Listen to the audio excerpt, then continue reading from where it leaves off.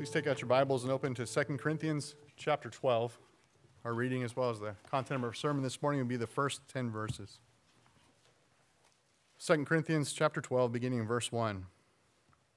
Boasting is necessary, though it is not profitable, but I will go on to visions and revelations of the Lord. I know a man in Christ who 14 years ago, whether in the body I do not know, or out of the body I do not know, God knows, such a man was caught up to the third heaven. And I know how such a man, whether in the body or apart from the body I do not know, God knows, was caught up into paradise and heard inexpressible words, which a man is not permitted to speak. On behalf of such a man I will boast, but on my own behalf I will not boast, except in regards to my weaknesses. For if I do wish to boast, I will not be foolish, for I will be speaking the truth. But I refrain from this, so that no one will credit me with more than he sees in me or hears from me. Because of the surpassing greatness of the revelations, for this reason, to keep me from exalting myself, there was given me a thorn in the flesh, a messenger of Satan to torment me, to keep me from exalting myself. Concerning this, I implored the Lord 3 times that it might leave me. And he has said to me, my grace is sufficient for you, for power is perfected in weakness. Most gladly, therefore, I will rather boast about my weaknesses, so that the power of Christ may dwell in me. Therefore, I am well content with weaknesses, with insults, with distresses, with persecutions, with difficulties, for Christ's sake. For when I am weak, then I am strong. This ends the reading of God's word. You may be seated. Let's pray before we hear from the Lord this morning. Lord God, we pray for the grace of your presence and power to instill within us a greater understanding of your word. And Lord, for your grace to enable me to declare this truth to your people for the glory of your name, for the sanctification of the saints, for the salvation of the lost. Amen. Theology of the cross and the sufficiency of grace is the title of this morning's message. In this letter, Paul is dealing with a group of false teachers who had arrived in Corinth shortly after he left, seeking to undermine Paul's apostolic authority and office with the aim of establishing their own. They were openly critical of Paul's speaking abilities. They viewed him as weak, in addition to voicing their low opinion of his personal presence. One attack after another. And the Corinthians, the congregation there, had come under the spell of these Jewish interlopers, intruders, trespassers into the church of the Lord Jesus Christ, of whom Paul sarcastically refers to as the super apostles, or as the NASB has it, the eminent ones. And they adhered to a theology summed up by theologian Scott Haithman as an overrealized glory. An overrealized glory. Or we might put it as an overrealized eschatology. That is, God's glory is to be experienced now, in its fullness, right here, right now. That means freedom from suffering, freedom from weakness, freedom from dangers, and things that hold you back and pull you down, Christian. They were hyper-spiritual charismatics, first century, who thought they could live a pain-free life as you levitate a few inches above everybody else. It was a first century form of your best life now theology. That's all it was. If you're really spiritual, if you're truly filled with the Holy Spirit, you will not live a life of weakness, suffering, and trouble. But rather, you will live a strong life of triumphalism. You ever heard that? Triumphalism?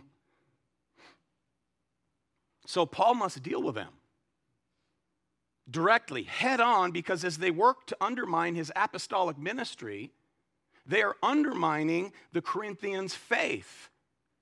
Paul warned them back in chapter 11 and verse 15 that these are servants of Satan, and Satan masquerades as an angel of light. So the servants of Satan will surely masquerade as servants of righteousness. Now, this morning, we come to the climax of Paul's fool's speech, as it's referred to. Paul's fool's speech. He has been engaging in irony, which, by the way, was a rhetorical skill prized by the Greeks, where he mockingly mirrors the boastings of these false teachers regarding their spiritual gifts, their rhetorical skills, their ecstatic experiences, their credentials, and their ministerial, quote-unquote, successes. Now, to tackle those topics, credentials and successes, the typical response would be to, list all your educational stuff, all the things you've done, the books you've written, the places that you've spoken at, awards that you have received. Remember, they came into town with letters of commendation. Instead, the Apostle Paul, to show his successes, what does he list? I mean, he starts with his experiences of suffering. Last time, we see a list of numerous persecutions, constant danger, and routine privations, all for the sake of Christ. This is what I boast about.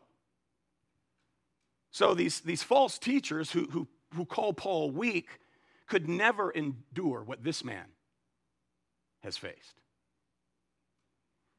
In fact, his weakness is a result of being called by Christ to preach the gospel. These false apostles preach a false gospel in order to avoid the kind of suffering and persecution that Paul has had to face. Friends, false teachers then and false teachers now want to be relevant. They don't want to offend anybody. Why? Because they want to be popular. That's why. They don't want to face the wrath of unbelievers when you preach the truth. Nor do they want to endure the persecutions that Paul describes as the cause of Christ. It's all for the cause of Christ. Today, false teachers are resorting to the safety of preaching social issues. That's safe because that's what the majority want to hear in our time. And often as the preacher goes, so go the people. Last week I quoted a missionary, Zane Pratt, who came back from the field. He spoke at Southern Seminary, and this is so telling. He said, as American Christians, we overvalue safety. Prone as we are towards the same temptations that the Corinthians were facing, and that is towards a tendency to the theology of glory. The theology of glory. We want to be bigger. We want to be better. We want to be stronger. We want to be safer. But we don't want the theology of the cross. Its risks. The dangers of the cross, the threats of the cross. it's not safe. Just proclaiming it is not safe. Gathering here together, there's some risk. Amen? In some places more so than others, but there's a risk with the theology of the cross. A friend told me last week of a church that hasn't met for over a year because of COVID fear. A year. Desiring safety over risk. Now, I understand people susceptible, the weak immune systems and so on. I'm not including that, but for the most part, people are cowering. Now, one of the members of that church, who apparently has become incredibly content watching church at home, said to my friend that, isn't it our duty to protect people? To which my friend responded, no. Our duty is to preach the gospel. Our duty is to make disciples of the Lord Jesus Christ. That's our duty. Friends, we will have an eternity for the theology of glory. An eternity. But now is the time for the theology of the cross. This is what Paul has been after in both letters to the Corinthians. He closes chapter 11. Look at it. Turn the page. Beginning in verse 30. Look at it. If I have to boast, I will boast of what pertains to my weakness. The God and Father of our Lord Jesus, he who is blessed forever, knows that I'm not lying. In Damascus, the ethnarch under Aretas, the king, was guarding the city of the Damascenes in order to seize me. That is the city of Damascus. And I was let down in a basket through a window in the wall, and so escaped his hands. Let down a wall in the city of Damascus, while brave warriors scaled city walls to capture cities. Paul fled the city like a criminal, like a refugee. Now remember, friends, Paul grew up as an elite member of society. The Apostle Paul, he was a Jew of Jews. He was a Roman citizen. He didn't have to purchase his citizenship. He was born a Roman citizen. And in Acts 9, as he headed towards Damascus as an authority, as a persecutor of Christians, arrested by Christ as he was, called to be his an apostle, and shown the things that he must suffer for the sake of Christ, he left Damascus as the persecuted. He enters a persecutor, he departs as the persecuted. He came with all the pomp and all the glory of the Jewish high council to bind and persecute Christians. He entered with the pride of an oppressor, and he left in the humility of the oppressed. That was his first persecution in Damascus. He never forgot it, and it was but a foretaste of what was to come. So that brings us to the first 10 verses of chapter 12 as Paul continues to boast facetiously about his own experiences and physical weakness. So in verse 1, notice, he says, boasting is necessary. Boasting is necessary. Now, it is believed by scholars that those words, boasting is necessary, had become a Corinthian slogan, picked up from the false teachers who entered in to the church there. They would have said something like this: it's necessary, man, to put your resume out there. It's necessary to put up those letters of commendation. Go ahead, parade your gifts, tout your experiences. I mean, hey, man, if it's true, it ain't bragging. Right?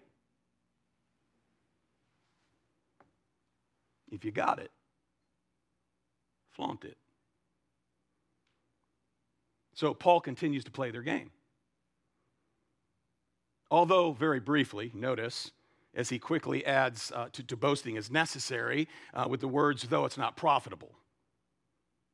Skillfully engaging once again in a bit of irony, this in response to the false apostles' claims of receiving divine revelation and visions from God.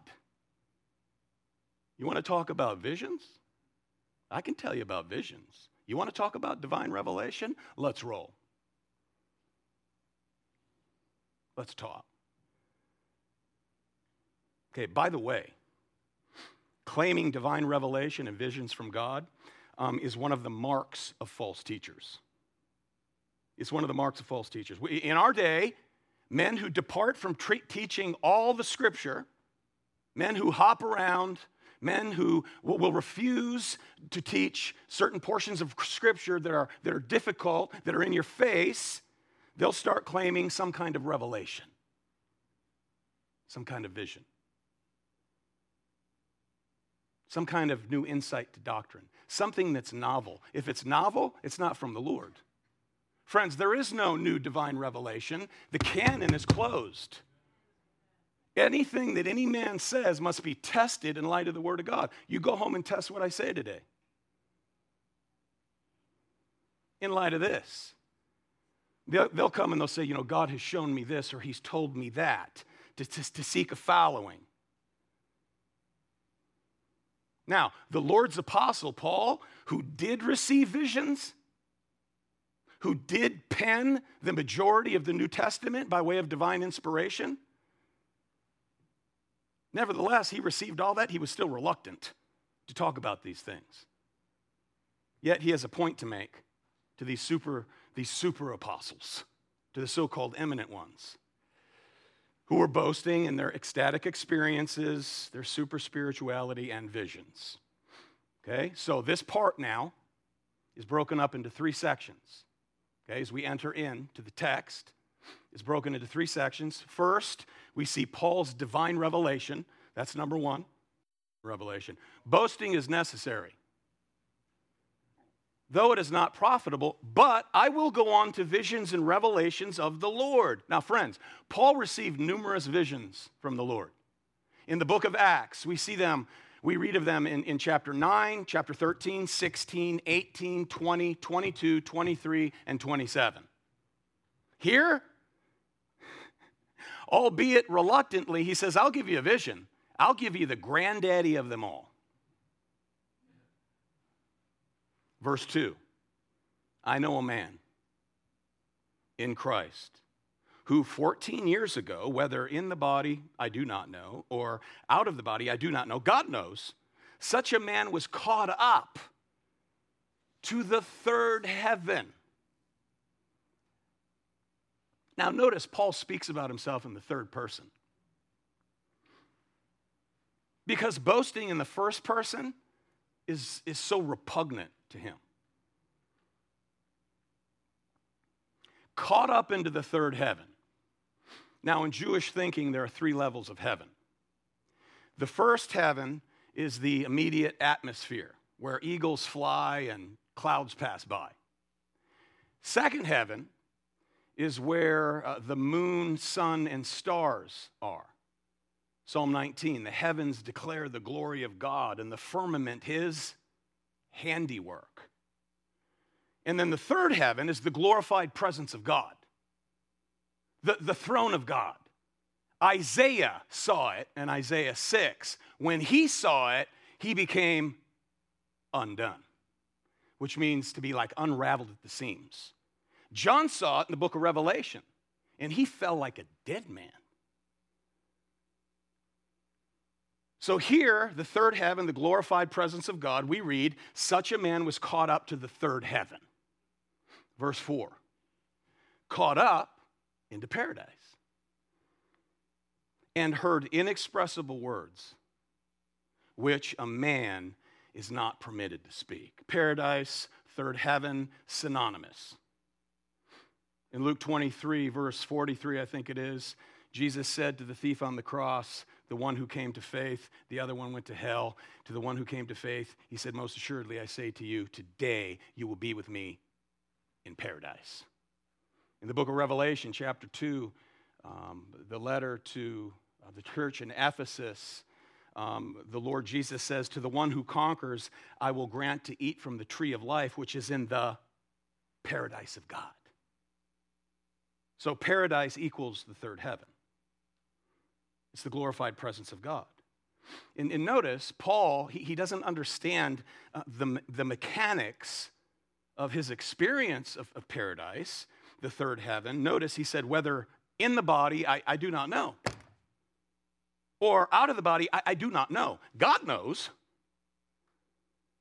but I don't. And it doesn't really matter because he knows how it happened. Paul doesn't know how it happened, but he does know when it happened. Notice, 14 years before he wrote 2 Corinthians, okay? Now, 2 Corinthians was written in the mid-50s of the first century, so that would put this heavenly experience somewhere around the time of 40 to 42 AD, and I must say that some have placed the timing of this account with when the time in which Paul was stoned at Lystra, which is recorded in Acts 14. They said that he was left for dead, probably because he died and he was taken up into heaven and given this vision. But that occurred in 45 to 46 AD, which would have been 10 years before 2 Corinthians. Now, 14 years before would have most likely been when Paul was when he was either in Antioch or Tarsus before his first missionary journey. Remember, they were sent off. Paul and Barnabas were sent off in Acts 13. They laid hands upon them, and the Lord said, "Set apart for me Barnabas and Saul for the work which I have called them." Then they laid hands on them and sent them away. Which means Paul would have received this glorious vision before that departure.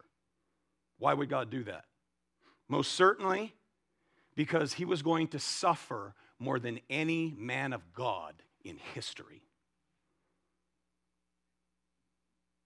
And perhaps it was to strengthen him for all of that suffering, giving him a glimpse of the glory that is to come. That's why, when Paul said in Romans 8, verse 18, I consider that the sufferings of this present time are not worthy to be compared with the glory that is to be revealed to us. He wasn't speculating. He knew exactly what he was talking about because he had been taken up into glory, third heaven, paradise. The glorified presence of God, where he says, I heard. Notice, I heard inexpressible words, which a man is not permitted to speak. He said, I was forbidden to relay what I heard and experienced in paradise. Okay, wherever it was that the brother heard, he understood that in the heavenly realm. We don't know what it was. We're not told. He's forbidden to communicate. So whatever it was, he's not permitted, and there are no earthly words to express what I heard. Because the veil between heaven and earth is still there. Y'all wouldn't understand, I think is what he's saying. Now that's quite a contrast, is it not? To these fools today who claim that they visited heaven. They come back, quote unquote, come back and they write books about it. I saw Jesus riding on a rainbow-colored horse. Sure you did. And they have all these detailed conversations, so they're just casually, chatting with Jesus. Well, in the very few biblical accounts we have with regard to anyone going into heaven, they fall like dead men. Daniel, the guy laid in half of a coma for 3 weeks. Partial coma, he didn't even know what to do, let alone what to say. Don't believe that nonsense. Paul says, look, I got as close to the throne as possible, heard things that are unlawful for me to even report to you. Right? How unlike these storytellers of today. How unlike these first century false apostles who boasted in their so-called experiences. Paul, breaks 14 years of silence after 14 years of pain, having been caught up into heaven, and never mentions it again. Right? Lesson for us. Lesson for us. Point people to God rather than your own experiences. We're not to focus even on our testimony. Is it okay to share it? Of course. We should share our testimony. It's fine, but don't let it become the focus. I've heard far too many evangelists center on their testimony, and the gospel is overshadowed, if not altogether ignored. They give their testimony and then they say, now, if you don't want to go to hell, repeat this prayer after me. You don't even hear the gospel. We're to focus on Christ crucified for the forgiveness of our sins. While he was hanging on that cross, he was bearing God's wrath in the place of sinners. That's what we declare. We focus on Christ raised from the dead for our justification. The Passover lambs of the Old Testament have been fulfilled in the Lamb of God, crucified before the foundation of the earth, as ordained by God. That's what we declare. We're not forgiven and made right with God based on what we do, but only based on what Christ has done. So give your testimony and then run to what he's done. Paul said, my boasting, okay, although necessary here, it's necessary here and now, but it's not profitable. I mean, it's not helpful. What good is it for me to say to you, I went to heaven? What good does that do? No good. It doesn't help you. It just makes you feel like you got left out, right? I went to heaven, says Paul. You been to heaven? You seen paradise? I mean, it doesn't even help me. All it does is feed my pride, is what Paul is saying. It feeds into my pride. It brings praise to me. That's why preachers who tell stories, it always seems as though they're the hero of their story. That's folly. Look at the Apostle Paul. Notice verse 5. On behalf of such a man, I will boast. But on my own behalf, I will not boast except in regard to my weaknesses. Okay, in playing the fool to expose the foolishness of these false apostles, Paul can surely boast about all of his experiences. But it's more important, notice, it's more important for Paul to boast in his weaknesses since it is in this, my weaknesses, that most closely tie me to the sufferings of Christ and the gospel he's called me to preach. In my weaknesses. Verse 6. For if I do wish to boast, I will not be foolish, for I will be speaking the truth, but I refrain from this, so that no one will credit me with more than he sees in me or hears from me. So he's saying here, beloved, look, I'm not foolish if I do boast, because this really happened. I'm not lying. I'm telling the truth. Yet notice he refrained from capitalizing on his unparalleled experience. He could have. You want to talk about commendations? Let me give you some of mine. Paul was concerned, actually, that the Corinthians would think too highly of him. You see that there? He says, look, if you're going to assess me,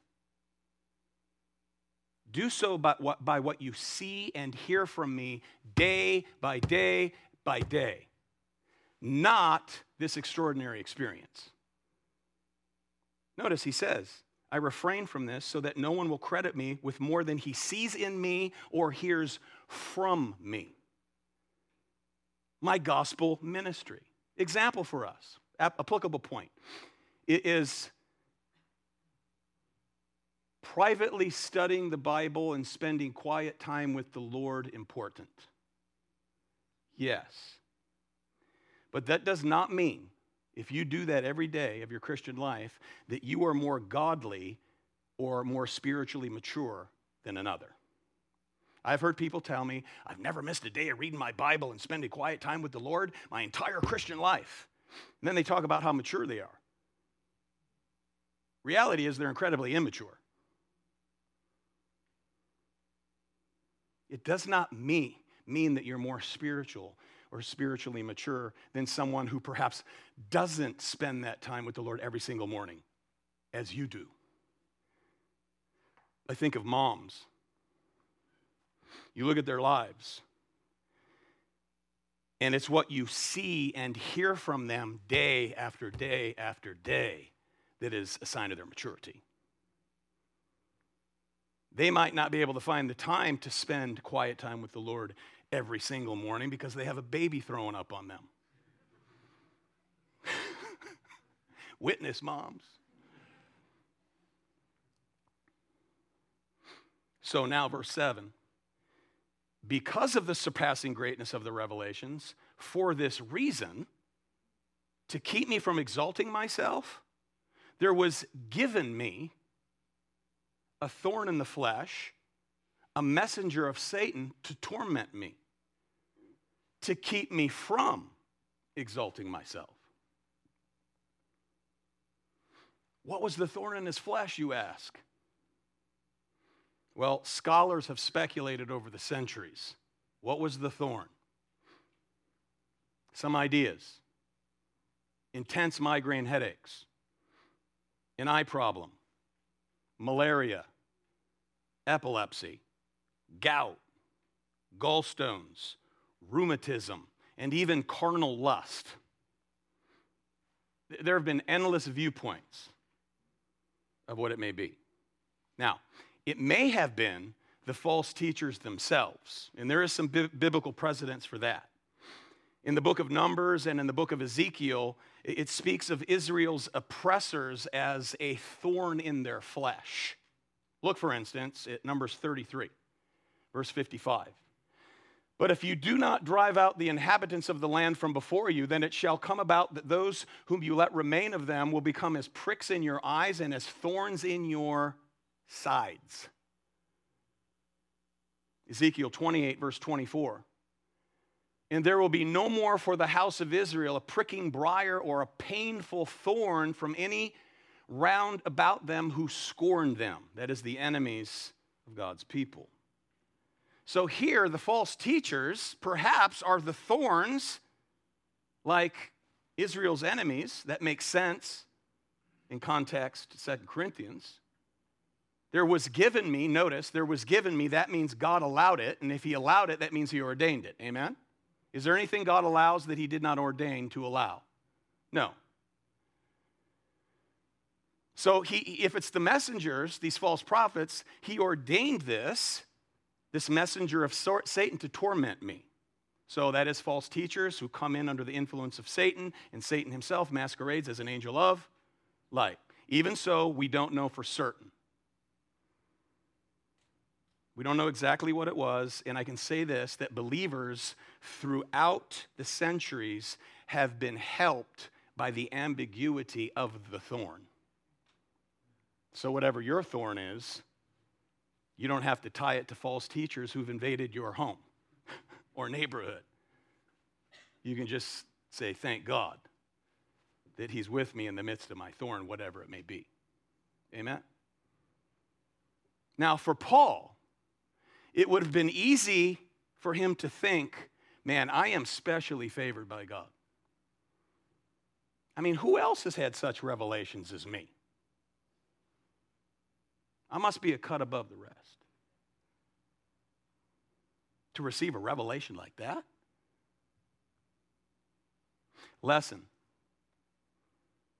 God gives us weaknesses. God gives us weaknesses to puncture our pride. Who gives them? God gives them. it was given to me, a messenger of Satan, to buffet me.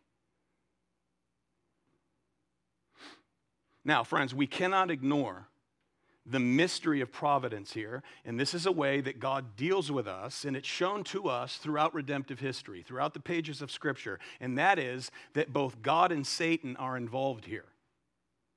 Again, both God and Satan are involved here. It's not an either or, it's a both and. Just as we saw in Job. All this to keep myself from boasting, to keep me from exalting myself. Now, question. Does Satan want Paul to remain humble?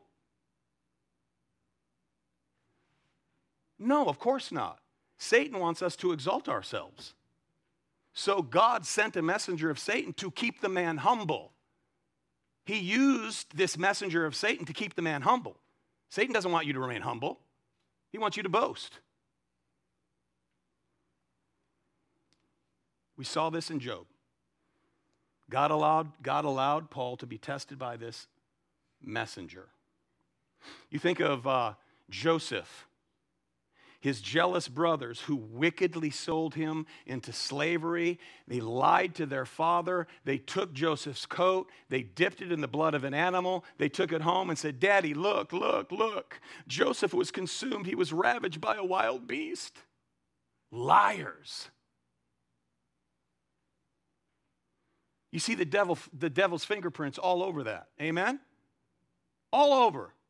Years later, when those brothers are forced to go to Egypt because there's a famine in the land brought about by God. They're starving to death. They go to Egypt. Joseph is in second command under Pharaoh. They don't recognize him, but he recognizes them. He eventually reveals himself to them. They're terrified, knowing that they had acted wickedly in years past against Joseph. And Joseph said in Genesis 50, verse 20, "Fear not. Brothers, fear not. You meant evil against me, but God meant it for good, in order to bring about this present result and preserve many lives." Who was the primary cause? God, sovereign God. The primary cause was sovereign God. The secondary cause was Joseph's jealous, envious brothers who carried out their wicked desire by way of God's providence, God who did not restrain their evil at that time.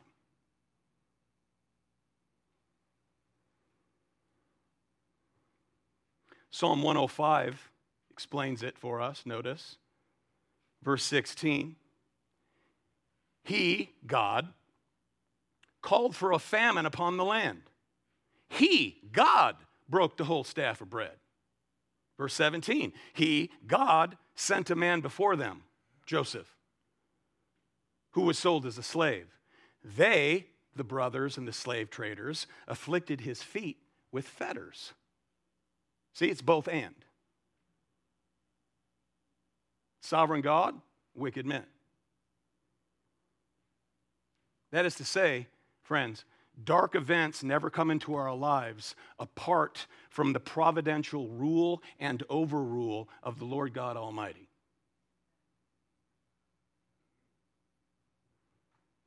They have been filtered through the hands of a loving Heavenly Father before they ever touch us.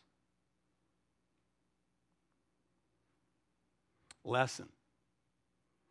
It's important that we recognize God's sovereignty in our weaknesses. It's important that we recognize God's sovereignty in our weaknesses. He is sovereign over them. Verse 8. Now concerning this thorn sent to me from God, this messenger of Satan, I implored the Lord 3 times that it might leave me. What does that remind you of? 3 times. Jesus in the prayer, whoever said that. It's the voice of a child I often hear answering my questions from the Bible. and I go home and rejoice.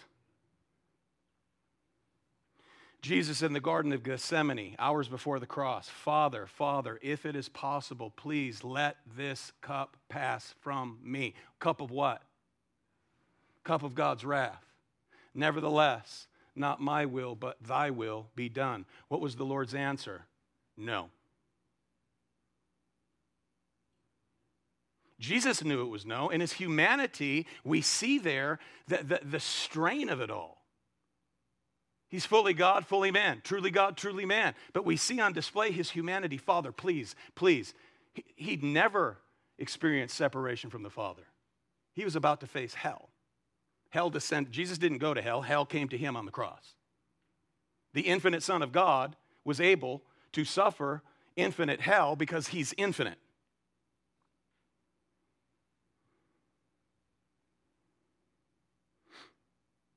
No. Friends, let me ask you a question.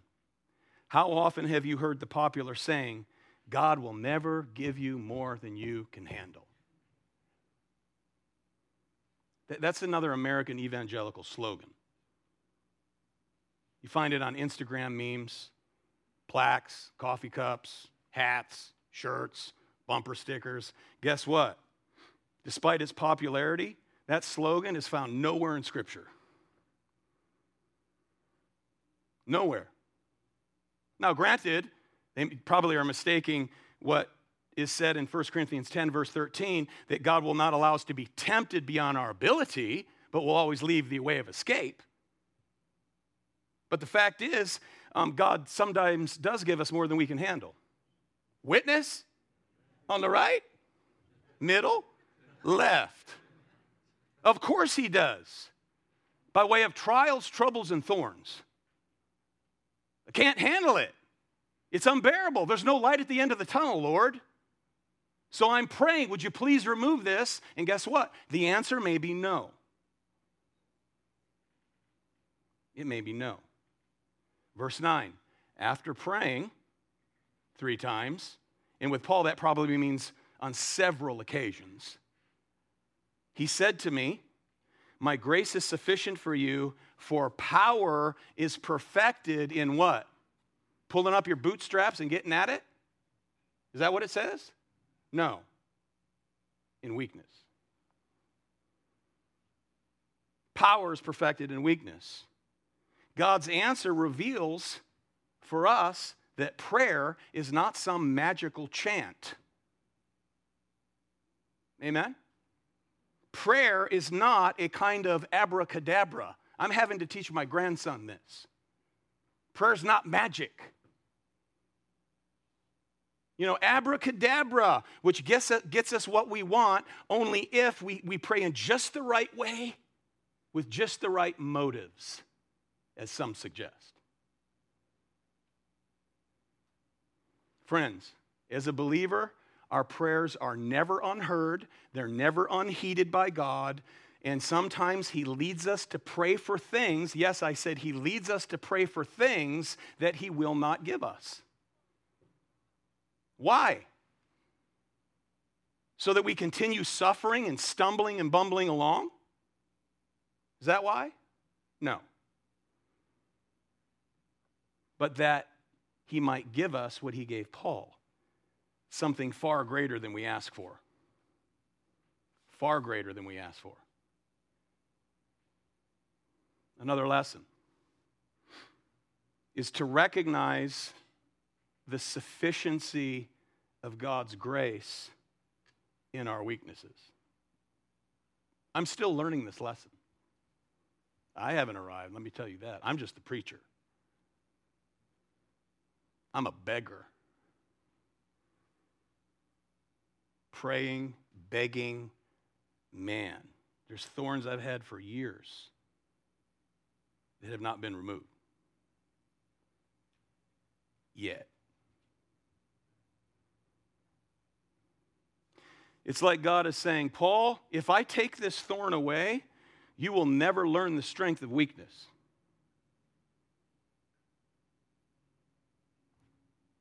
If I take it away, you will never learn to rely upon my grace, but instead you will constantly be relying upon yourself and your own strength. My grace is all you need because power is perfected in weakness. It takes time to perfect something, amen?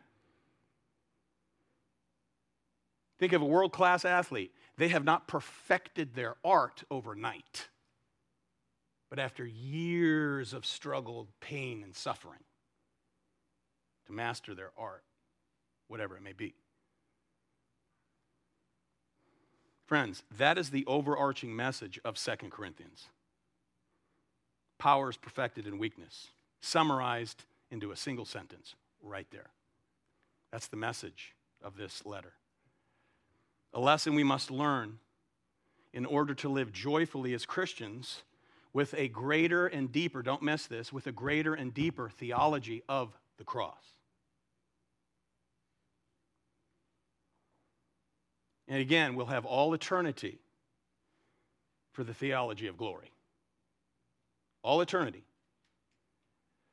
But bearing a cross always precedes wearing a crown. Always.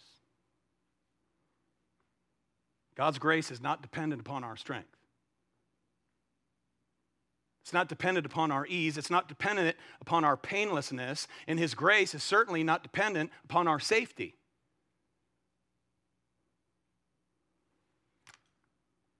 God's grace is sufficient in and of itself for all of our lives, even if the thorn is not removed.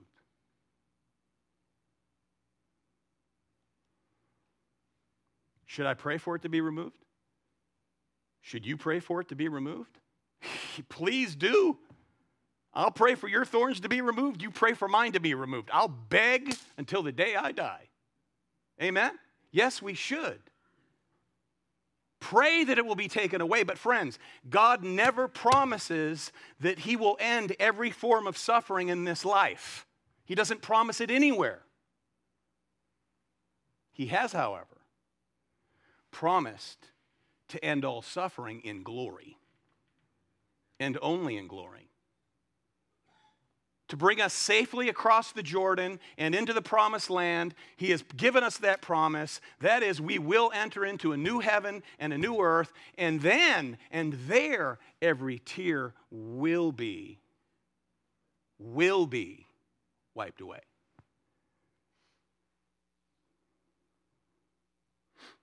Because, this is a big because, in Christ, God's power was made perfect in weakness when God Himself became a man.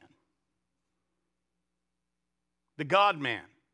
And submitted Himself to the weaknesses of this realm of humanity, obeying every command of God for us. For us. And then what appeared to be utter, absolute defeat, the ultimate sign of weakness, He died as a criminal on a Roman cross in shame, hanging there naked. His enemies pointed at Him and said, "Oh, go ahead, behold your king. Behold." The crowds mocked. Hell rejoiced. But it was in that apparent display of utter weakness that God was unleashing His saving power of grace upon the world. The saving power of grace through that apparent sign of weakness. The way of Christ, friends, is the way of the cross. Right here. His power made perfect in weakness. Christ on the cross. So let me say this. If you're here and you're not a believer, you're watching, you're listening, you're not a believer, for anyone to think that you can do what God demands, you're in trouble. You're doomed.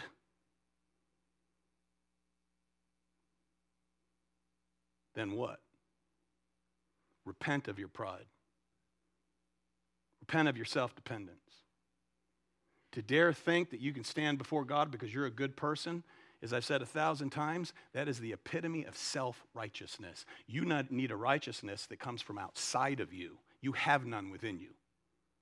You need righteousness imputed to you, and it's through Christ and him crucified, raised the third day, is the only way to be justified before a holy, righteous God who is a consuming fire.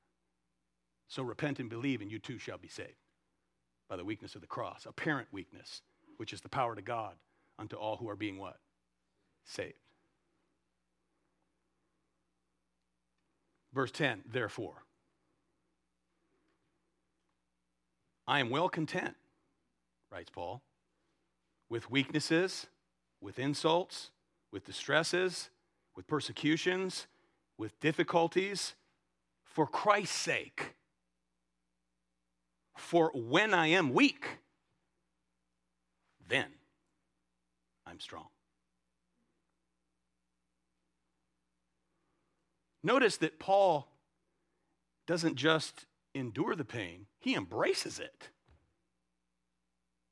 He embraces the suffering for the sake of Christ. And to boast more gladly, you want to talk about boasting? You false, wicked super apostles? I'll boast in my weakness.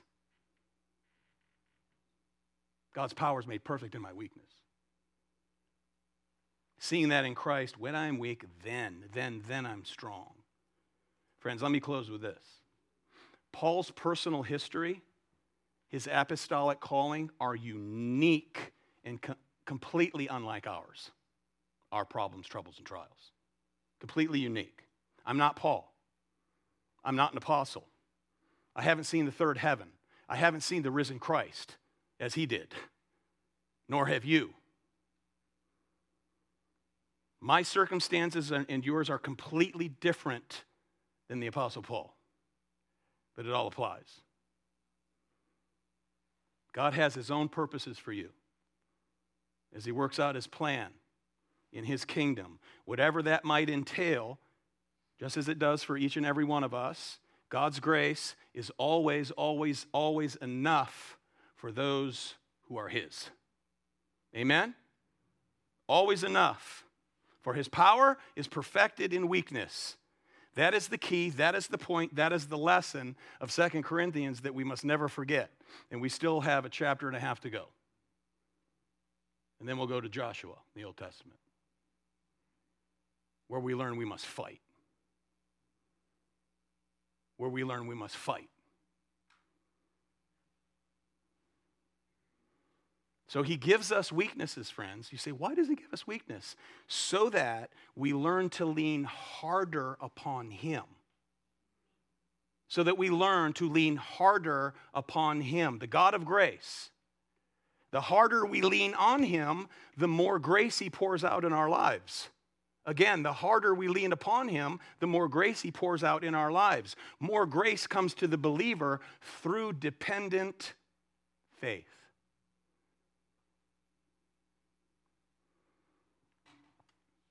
Working for our greatest good. Again, working for our greatest good by not removing what we think is our greatest weakness.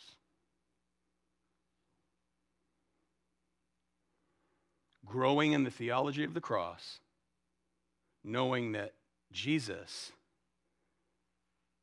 is the one who provides the grace and is the one who says, my grace is sufficient for you. And as we do, we can say with the Apostle Paul right here, for Christ's sake, when I am weak, then I am strong. And we can call upon the Lord as did the psalmist. We opened with this, Psalm 50, verse 15. Call on me in the day of trouble. Call on me, says the Lord. I will deliver you, and in the end, you will glorify me. You will glorify me. So with a deeper theology of the cross, beloved, we grow more highly to recognize the sufficiency of God's grace. We grow down with the theology of the cross. We grow up with a greater understanding of the sufficiency of God's grace to hold you to the end and reveal and manifest his power in you and through you for the glory of his name. And then when we get to heaven, we'll be rejoicing in the finished work of the cross as we rejoice in the theology of glory forever and ever and ever and ever. Together we say, Amen, and come, Lord Jesus, come. We do thank you, Lord, for the sufficiency of grace. We're weak, we're helpless, and I lead the way. I'm a weak man. We need grace upon grace, and we pray that you'll pour it out more abundantly. So help us to learn the theology of the cross, that we might more greatly rejoice in the sufficiency of your grace. For the glory of the name of your Son and the good of these your dear people, we pray. Amen.